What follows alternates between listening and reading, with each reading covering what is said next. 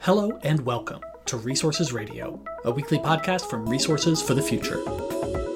I'm your host, Daniel Ramey. This week, we talk with Dr. Todd Moss, Executive Director of the Energy for Growth Hub and a non-resident fellow at the Baker Institute at Rice University. Todd has worked for years on expanding access to energy around the world, and particularly in Africa. On today's episode, I'll ask him about the current strategies that countries, companies, and international institutions are taking to expand access in Africa. We'll also talk about how COVID-19 is affecting these efforts, along with the intersection between expanding energy access and mitigating climate change. Stay with us. Okay, Todd Moss from the Energy for Growth Hub and the Baker Institute at Rice University.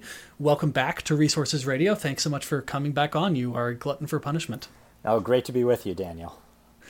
So, Todd, when we had you on, I guess it was about a year ago, we talked a little bit about the concept of the resource curse. We talked about Guyana, and we talked about energy access.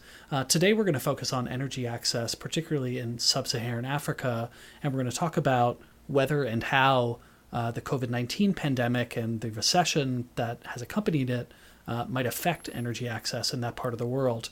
But before we kind of get into the topic itself, as you'll know, we always ask our guests how they got into the topic that we're discussing. So I just want to ask you how you got interested in particular in these issues of energy poverty and energy access around the world. Yeah, I came at this issue, I think, from the opposite of how most people arrive at energy. So I wasn't an engineer. I was an economist that by accident wound up working in the State Department as a diplomat. And something that struck me was whenever I was talking to our African allies about all of the things the United States wants our partners to do, they always had a very common response of what they would like from the United States, and it was almost always infrastructure investment, and very often it was in the power sector. And I was really struck at how important that seemed to be to virtually all of our African allies. So when I left state and went back to my job at a think tank, the Center for Global Development, I set up an energy program focused on ways that the international community could fight energy poverty and support energy ambitions in Africa. So that was kind of an accidental way. And then, as I was doing work like a typical economist at a think tank, I was playing with data and looking at all kinds of comparisons of electricity consumption. And I remember one weekend I was looking at data that was saying that, in the United States we use about 13,000 kilowatt hours a person a year, and in Nigeria it was only 150, and in Ghana it was only 400. And it seemed like big differences, but it didn't really mean very much to me. But later that day I had to go with my family to buy a refrigerator, and those yellow Energy Star tags on the fridge, on that tag it said that the fridge I was buying was 450 kilowatt hours a year. And I thought, oh my gosh, my fridge is going to consume more than most people living in Africa. And that for me was like the moment where I really got the passion about a lot of the issues that we're going to talk about today. Yeah, wow, that's fascinating. Yeah, well, those energy stickers, apparently somebody out there is reading them. Right. That's good news.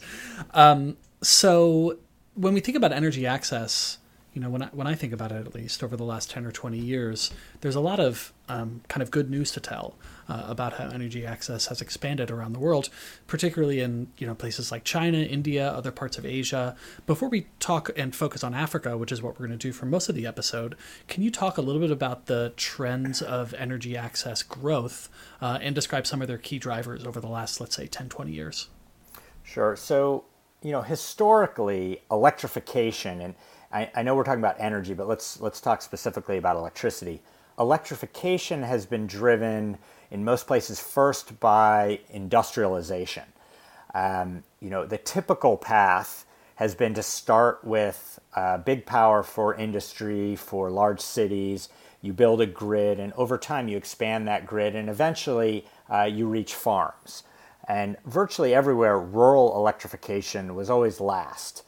And as people had jobs and industry grew and incomes rose, then you started to see that driving higher residential demand for electricity, because now people can afford appliances and things that use electricity.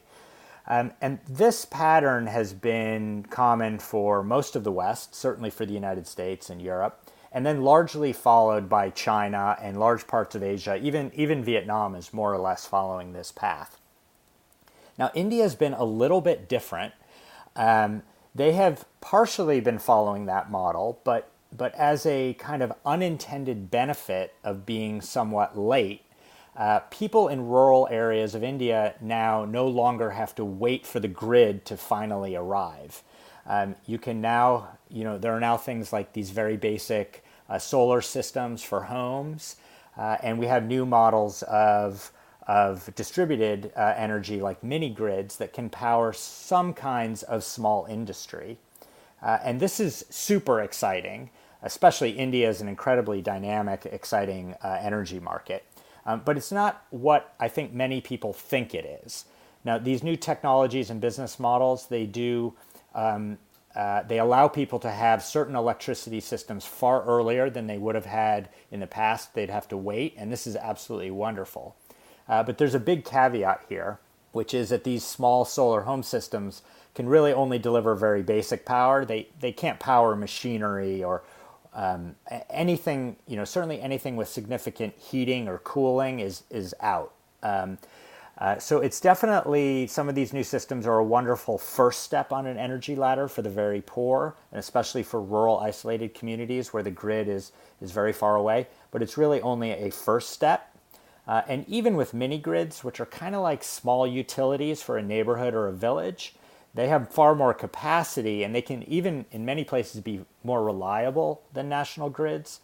But so far, the cost of electricity from mini grids is many, many times higher than grid power. In Africa, which I know we're going to talk about in a second, a mini grid can cost 10 times what the national grid will cost per kilowatt hour. So it's fine for certain industries and certain uses, but it's not globally competitive. And so it might work for local isolated markets, but some of these models, they won't work for anything that's very energy reliant that you would hope to export and be globally competitive. Right. That makes sense. So let's turn now to Africa. And if my recollection is right and the background readings that I was doing are accurate, it seems like sub-Saharan Africa in particular is a part of the world where we see some of the highest rates of energy poverty or lack of access to electricity. Can you talk a little bit about what some of the major challenges are to expanding access in that part of the world? Yeah, so Africa is facing some of the problems and issues I just mentioned in India. It's just far more extreme. So today, almost 600 million people, more than half of the population, lack access to any modern electricity at all. And this is very bad, of course. But the bigger picture is actually even worse. So many people who might technically be counted by the UN as having access to energy, they might just have a solar lantern or some very small system with a couple of lights. They don't have access to the energy that you'd need to run most appliances or any machine that you would use like on your job. And it's even worse for those sometimes who have grid power, because grid power is almost always in Africa very unreliable. And this is true in every market in Africa, including South Africa. And it also means the unreliability of grid power in Africa also means that this is a problem not just for people at home, but for industry and commerce.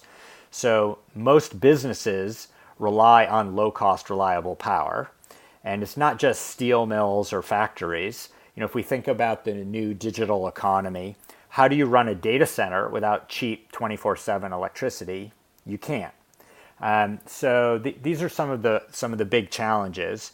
Now, of course, Africa is 54 different countries, so some of the issues are different country to country.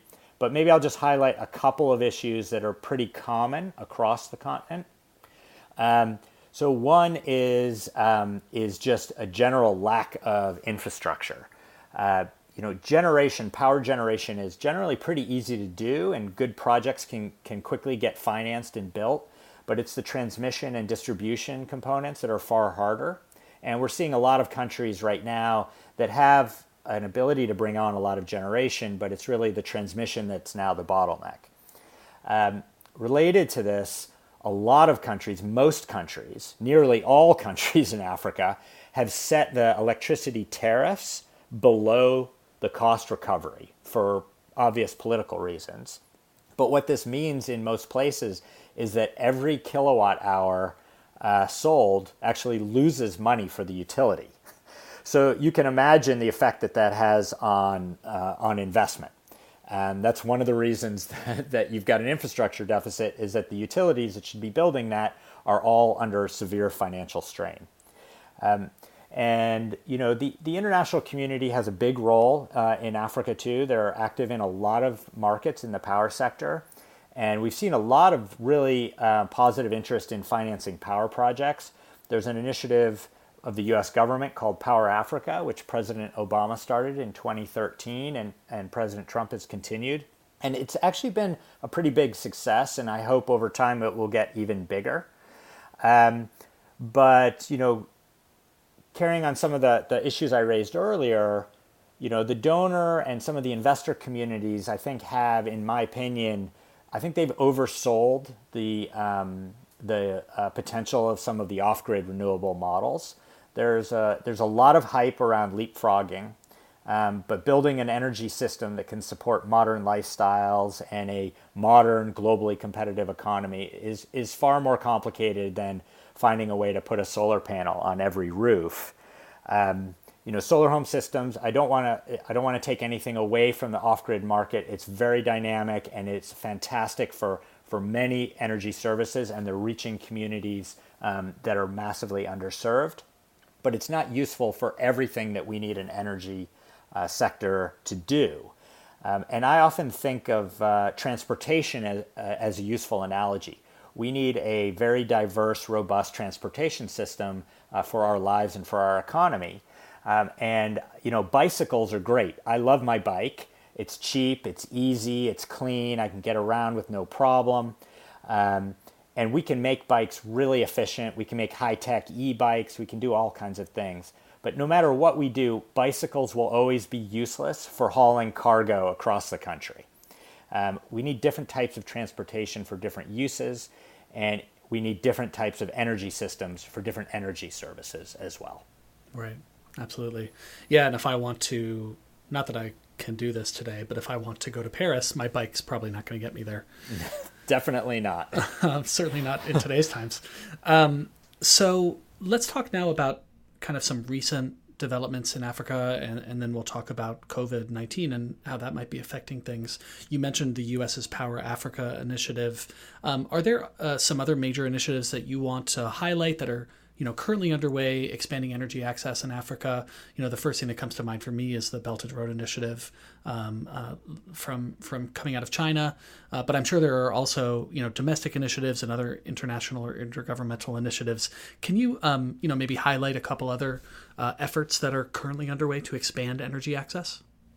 So sitting above any individual government or agency effort, first are the Sustainable Development Goals. And we do have SDG number 7, which is to deliver affordable, reliable, sustainable, modern energy for all by 2030. This is a brilliant goal, and it's actually helped to motivate a lot of agencies to get into the power sector. If we think back 10 or 20 years, most of the community was not in this sector at all. So that's been a very positive sort of overarching effort. And as part of that, there's an initiative within the UN called Sustainable Energy for All, or SE for All. And an exciting development is they've got a brand new leader of that effort, a dynamic woman from Nigeria named Damilola Ogunbiyi. And I'm actually watching her settle into this new job. I'm very optimistic that she's going to play a role in galvanizing more international support for last mile investments for those final 600 million people in Africa and roughly 200 million people around the world that have no modern energy for all.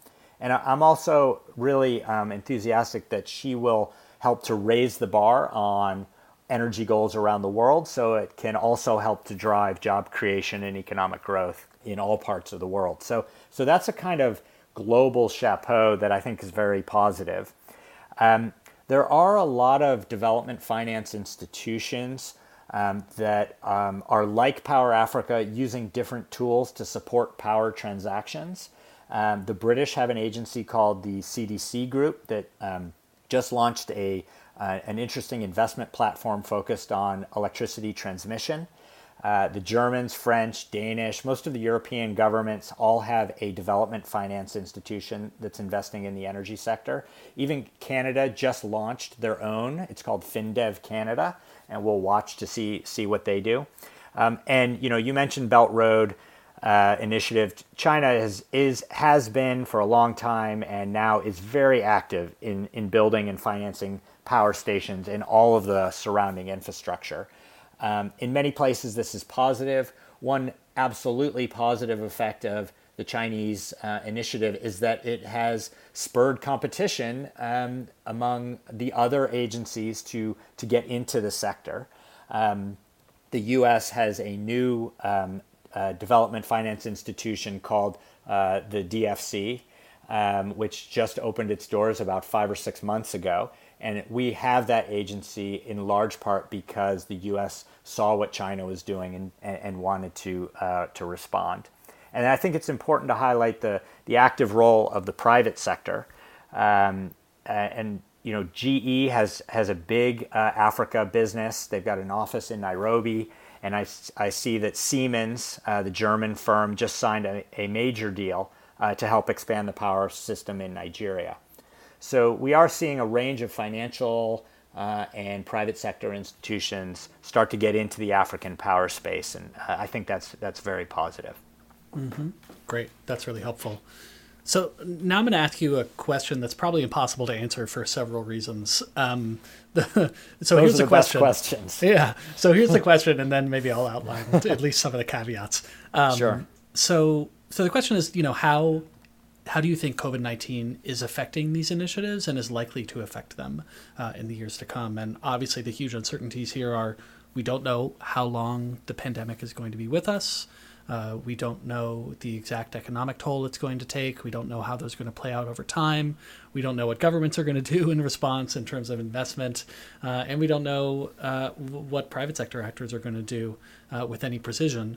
But I'm just very interested in hearing your reflections on, what this is meaning today, given your extensive contacts in the area, and what it might mean for tomorrow. Yeah, I mean, the most immediate takeaway is that the COVID pandemic, and especially the effects of the lockdown and the global recession, have really, I think, thrown a very stark and harsh light on energy as a source of global inequality. We are all very reliant on energy in our homes, being able to respond to what's going on in the world, and literally billions of people around the world don't have that same same capability.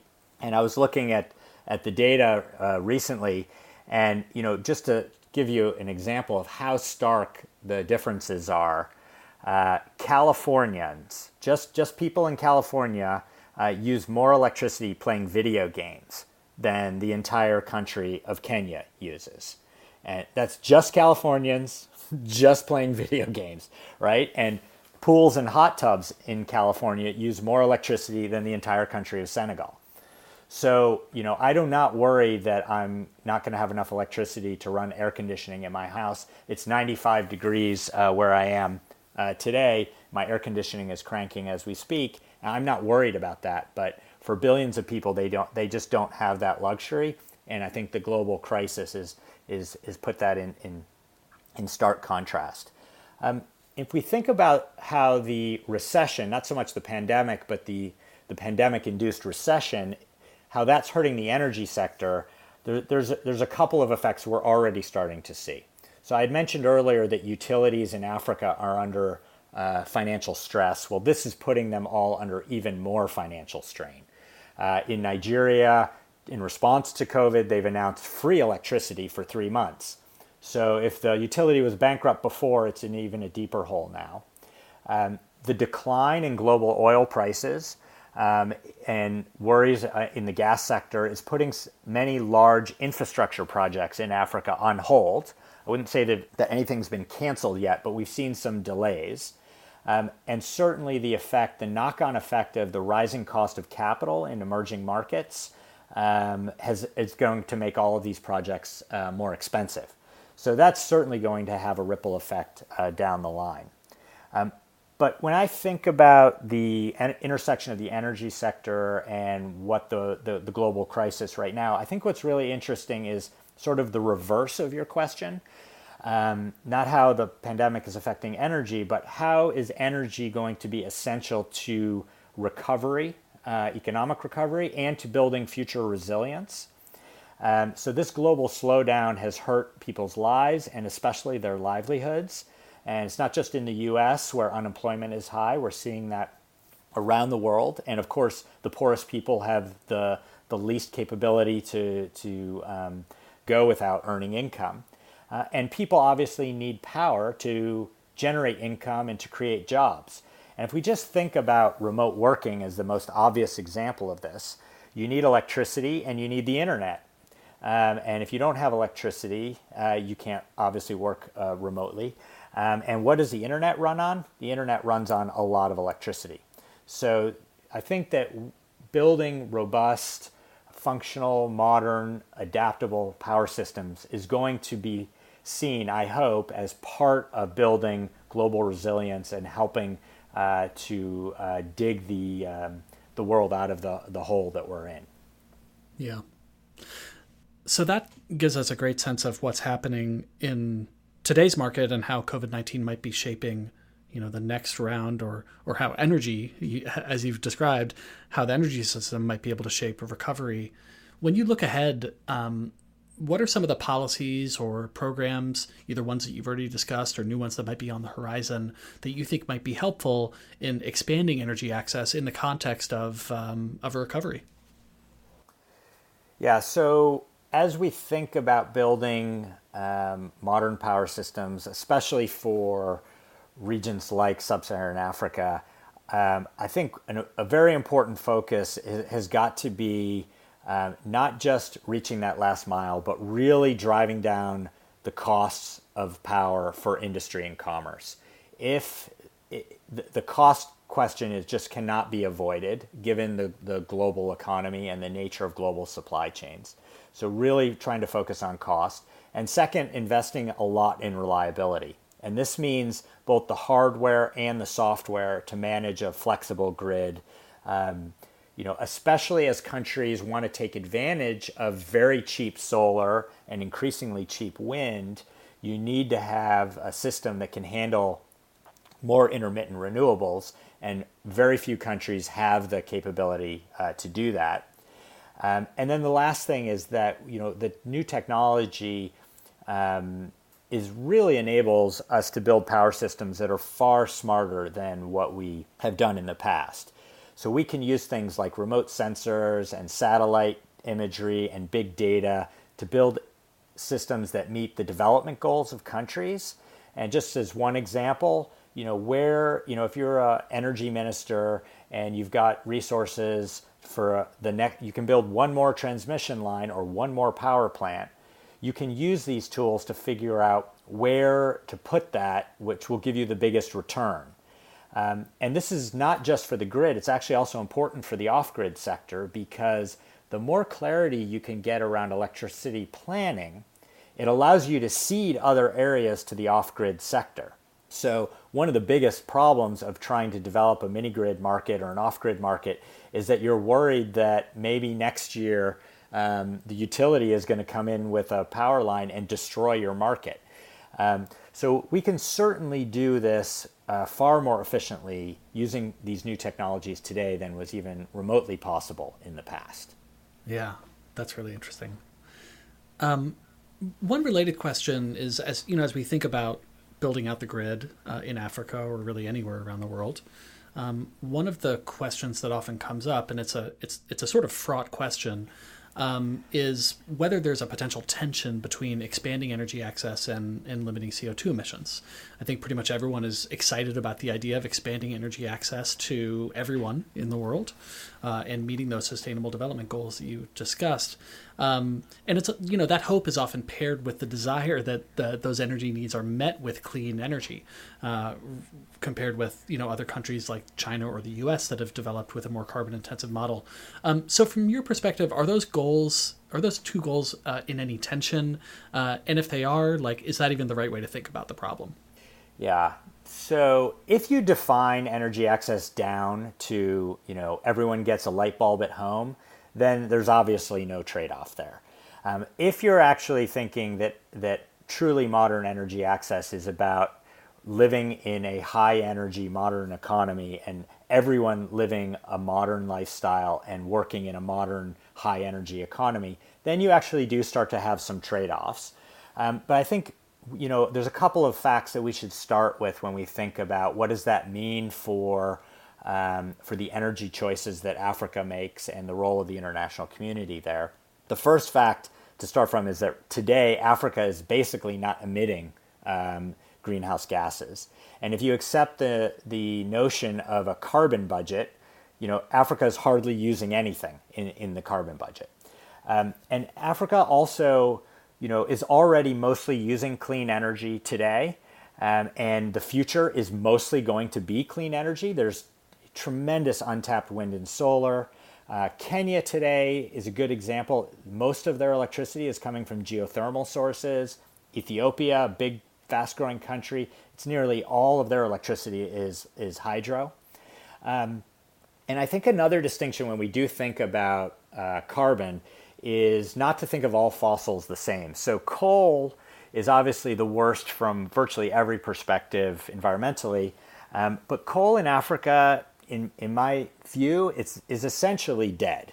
So South Africa has a big coal problem that they're going to struggle to resolve right now. But outside of South Africa, there's a little bit of coal in Botswana, a tiny country. Maybe there'll be one coal project in Zimbabwe sometime in the next 5 years, but I just don't see coal being any part of Africa's energy future. So it's not really an issue. It's really natural gas, which I think is the interesting case and where this potential trade-off comes into play. And here, lots of African countries have natural gas. Nigeria, Ghana, Senegal, Mozambique has just had an absolutely massive natural gas find. So Africa feels that this is a resource they have. We've seen a lot of Western companies investing in African gas. Even in the middle of COVID, Total has committed to a huge new investment in LNG in Mozambique. And of course, the West itself is increasing its use of natural gas. The U.S. today has about 3,300 power plants that run on some kind of fossil fuel. Most of that is gas, and gas is an increasing share of that power. Now, in contrast to those 3,000 plus plants in the U.S., Kenya today has 8 power plants running on a fossil fuel, most of it heavy oil, which is dirty. And Nigeria, which is a huge country of 200 million people and will be bigger than the United States sometime in the next 20 years, they have just 18 power plants versus our 3,300. So, that we have to put gas in a little bit of perspective. And I think importantly for those of us that hope that Africa has a cleaner energy future than we have, I think that's most of us, natural gas is actually very well suited to pair with wind and solar because of both its financial model and its technical ability to ramp up quickly. So if you want Africa to have a lot more wind and solar, you want it to be a very high proportion of their energy mix, gas is actually an ideal match to help enable that higher renewables penetration. And I think big picture, of course, we want to do everything we can to mitigate climate-related emissions. But natural gas in Africa is not really a big climate issue from a global perspective. and just give you one example of this, is if all of sub-Saharan Africa tripled electricity consumption overnight, if we could magically triple electricity consumption tomorrow, and we did it entirely with natural gas, that would produce the equivalent of about 1% of global emissions. So the continent is just starting from such a small base, and the idea of where it's headed in the next few years, it's just not a factor given the tremendous size of, China's economy, India's economy, Europe's economy, the United States. And so, I know some people want to lump coal and gas and try to maybe ban finance for all fossil fuels, but this doesn't actually make sense from an economic standpoint. It definitely doesn't make sense from a development or climate standpoint. And I think the ethical issues are extremely fraught, and we should be very, very, very, very cautious about that. Yeah, absolutely. Thinking about the equity issues involved and the fairness and who has developed in the past, and as you say, who's responsible for the bulk of historical emissions, let alone modern day emissions. It really puts things in perspective. Absolutely. So thank you, Todd, once again for joining us to talk about energy access and so many complicated issues. I know, as always, we're just scratching the surface here, but hopefully this piques people's interest and encourages them to learn more. I'd like to close it out with our final question that we ask all of our guests, which is what's at the top of your literal or metaphorical reading stack. And for me, as well as I imagine many of our listeners, it's been a little hard to concentrate on work the last week or two. The protests over the murder of George Floyd and so many other horrible events that we've seen over the last couple of weeks in the U.S. have just made it hard to keep your mind on work. And so for me, I've actually been rereading Ta-Nehisi Coates' book, Between the World and Me, which is just a wonderful sort of open letter to his son about what it's like growing up Black in the United States. And it's been certainly not a balm, but it helps, again, put things in perspective for me to try to understand some of the, deep feelings that people are feeling out there. I should note that we're recording today on June 3rd, 2020, and so, things may change by the time this episode airs, but, that's what I'm thinking about. How about you, Todd? What's on the top of your stack?